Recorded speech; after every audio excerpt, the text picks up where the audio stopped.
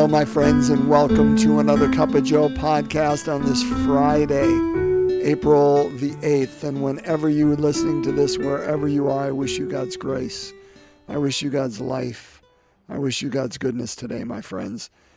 We have made it to Friday, brothers and sisters. We are about to enter into the holiest week of our church year.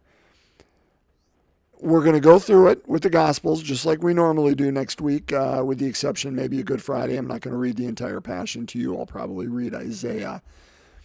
But even more importantly, of course, than that, I urge you, if you are able, to take part in the Palm Sunday liturgy this coming weekend, in Holy Thursday evening liturgy, in the Good Friday celebration, the service, the vigil on Saturday night, and or Easter Sunday Mass. It is, we say Holy Week, and of course it is the holiest of weeks, but particularly the Triduum within that, from evening, the 3 days it's called, from evening Holy Thursday to evening on Easter Sunday. That is the life, death, and resurrection of Christ. We call it the Paschal Mystery. And that, brothers and sisters, is the repeating pattern in life. That is the model. That is the way. Because we participate in the Paschal Mystery. Not just when we go to church, not just this week of the year. I mean, that is life. The life, death, and resurrection of Christ is our life, death, and resurrection. All right, here endeth the lesson. But, so we're entering into that time, and it's exciting. It's exciting. Lent is built up to this. But first, we've got to get through today's gospel. So we are, I told you we finished John 8 yesterday, so we're going to jump to John 10. John 10, 31 to 42. What you're going to find? Meet the new boss, same as the old boss. It's going to sound very similar, and we'll unpack a little bit of that after we listen to the word, okay? So John 10, 31 to 42, I will read the New American Translation. A reading from the Holy Gospel according to John. The Jews picked up rocks to stone Jesus.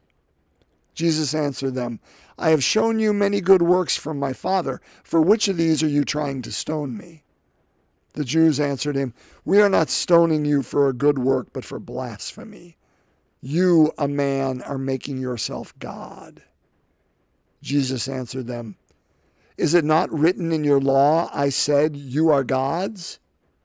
If it calls them gods to whom the word of God came, and Scripture cannot be set aside, can you say that the one whom the Father has consecrated and sent into the world blasphemes because he said, I am a son of God?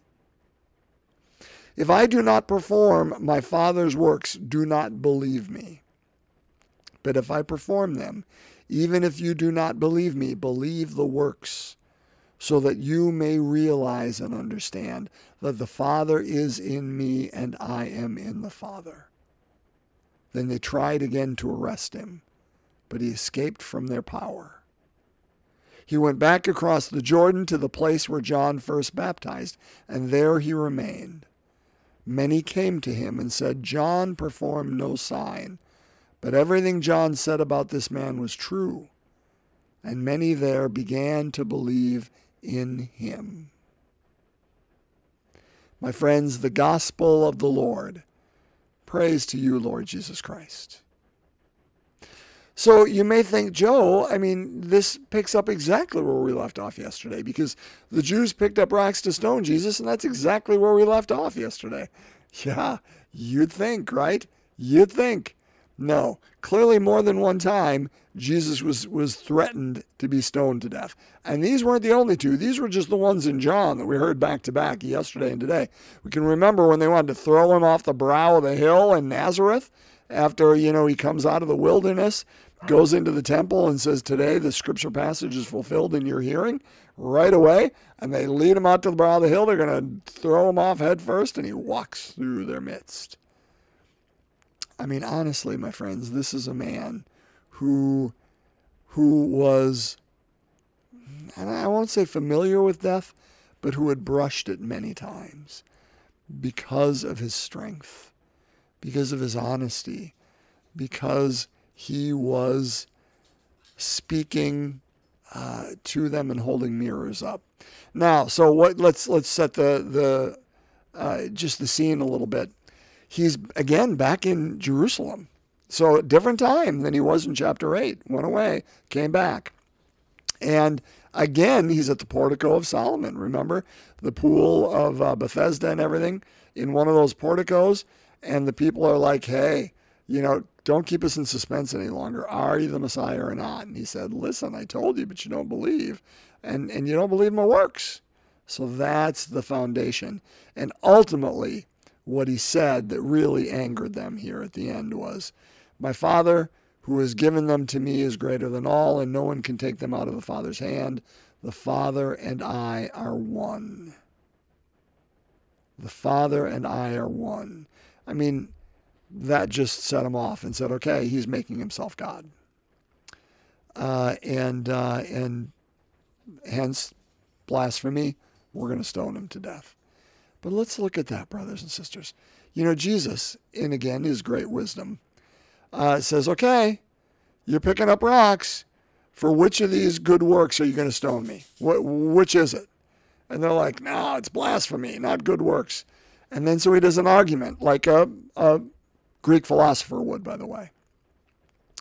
And said, but Scripture says you're gods. And if it calls them gods to whom the word of God came, and Scripture cannot be wrong. Scripture can't be we can't throw it out. And that's true for us too, brothers and sisters. We have to chew on it. When we don't like a Scripture, we can't just say, throw it out. We gotta do better than that. And he says to him, hey, why do you say it's blasphemy then when I say I am the Son of God? Or when he says the Father and I are one. And then what he does, and I think this is something for us to chew on, that, brothers and sisters, you and I can say that same thing. Or we can say we are daughters of God or sons of God. And we may even kind of feel queasy saying these things. But it's what I said yesterday, that Jesus calling, yes, I made you out of clay, but I made you in such a way that you can contain my very presence within you. And so if we carry that spark of God, which is life and goodness and our conscience and that voice of God where it convenes, within us, if we carry that, and my friends, we do, then we are one with God as well. Make no mistake about it. If we carry the Holy Spirit within us, and we do, we are one with God. Doesn't mean we are the God of the universe. But it means it's that dance that I talked about yesterday. It's that dance. Now, that doesn't mean just because we carry the Holy Spirit that we say yes to the dance. We can be wallflowers.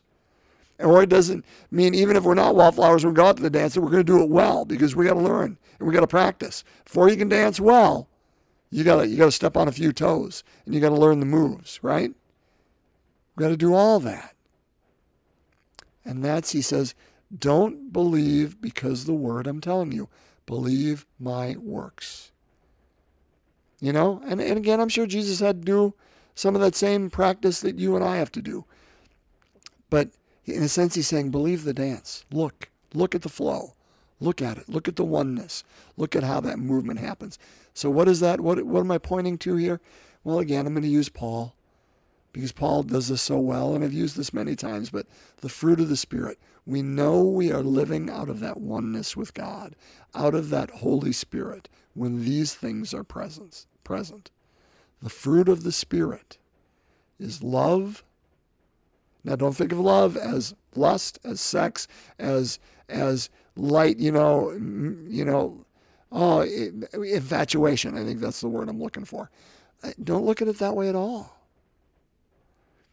Love is that idea of dying so that another may live. Love is setting aside my wants and needs, my agenda, for the whole, for the larger, for the good of the other, whatever that looks like. So the fruit of the Spirit, we know the Spirit's presence when love is present. Love, joy, peace, patience, kindness, goodness, gentleness, faithfulness, self-control. Those are the things, brothers and sisters. I didn't make them up.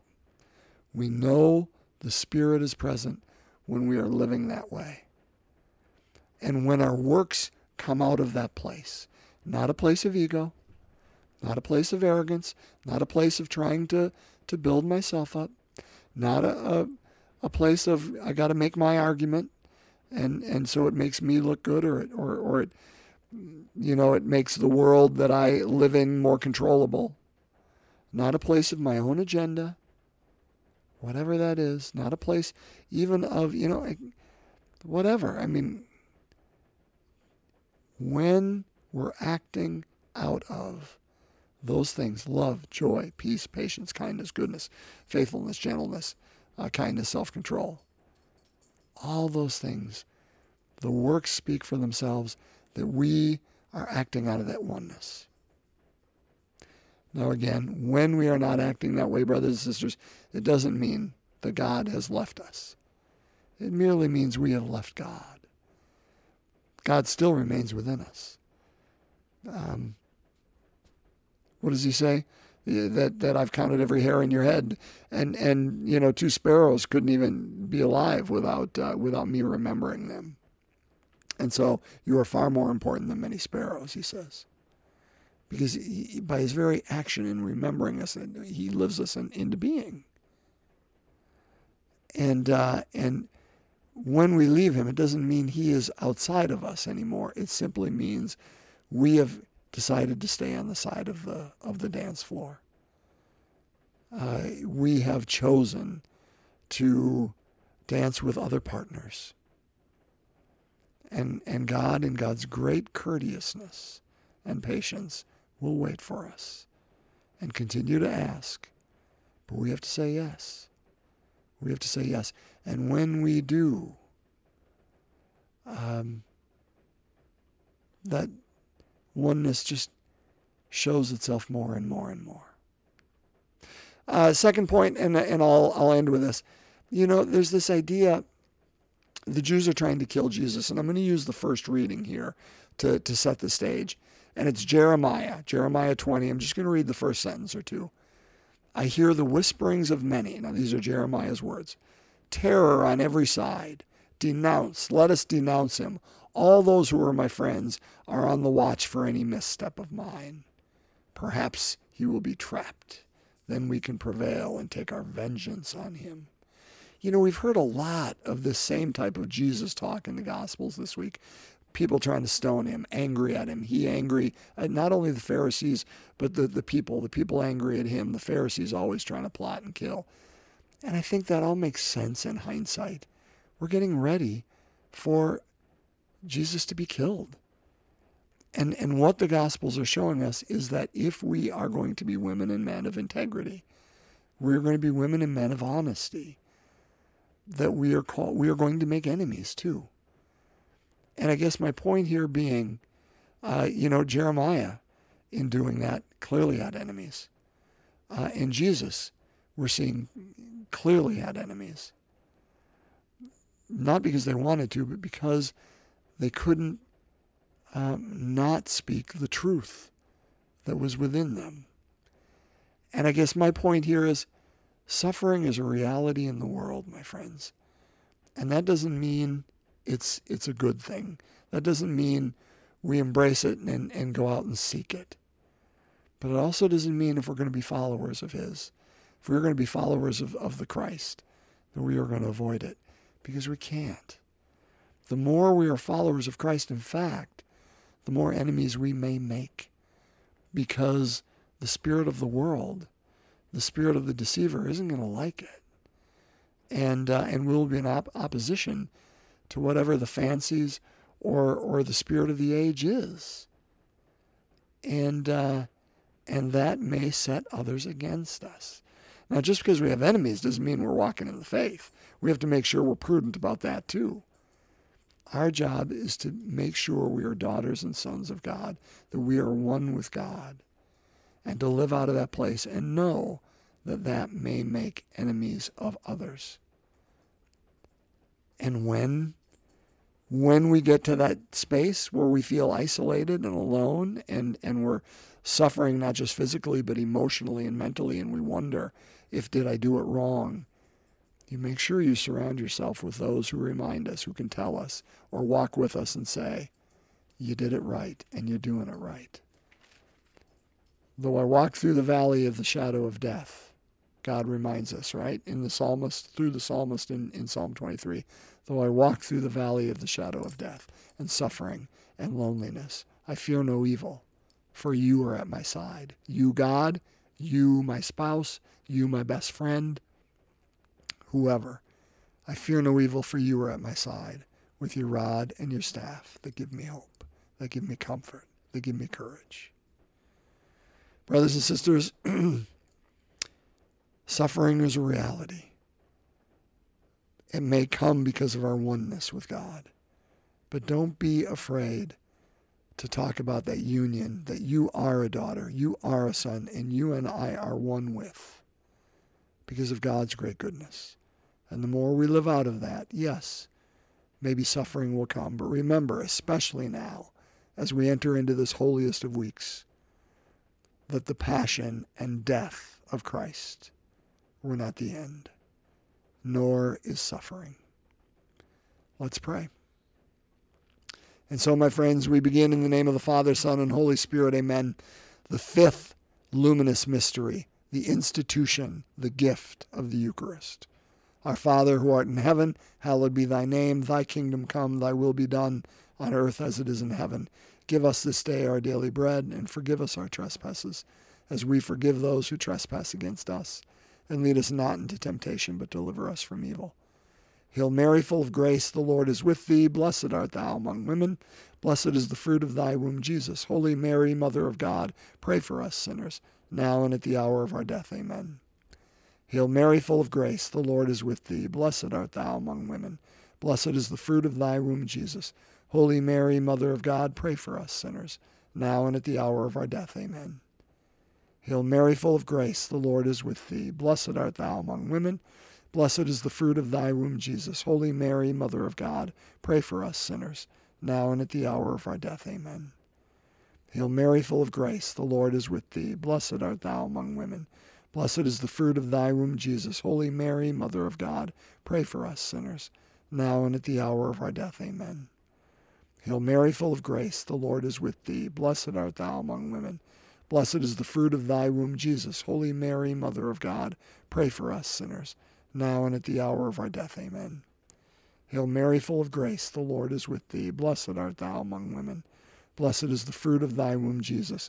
Holy Mary, Mother of God, pray for us sinners, now and at the hour of our death. Amen. Hail Mary, full of grace, the Lord is with thee. Blessed art thou among women. Blessed is the fruit of thy womb, Jesus. Holy Mary, Mother of God, pray for us sinners, now and at the hour of our death. Amen. Hail Mary, full of grace, the Lord is with thee. Blessed art thou among women. Blessed is the fruit of thy womb, Jesus. Holy Mary, Mother of God, pray for us sinners, now and at the hour of our death. Amen. Hail Mary, full of grace, the Lord is with thee. Blessed art thou among women. Blessed is the fruit of thy womb, Jesus. Holy Mary, Mother of God, pray for us sinners, now and at the hour of our death. Amen. Hail Mary, full of grace, the Lord is with thee. Blessed art thou among women.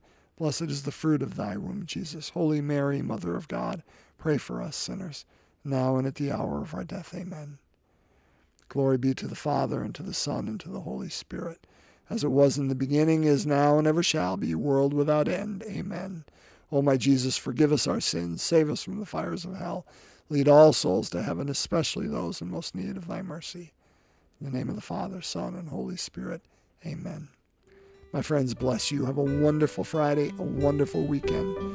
And bless you all, bless us all, as we enter into this holiest of weeks. God's peace.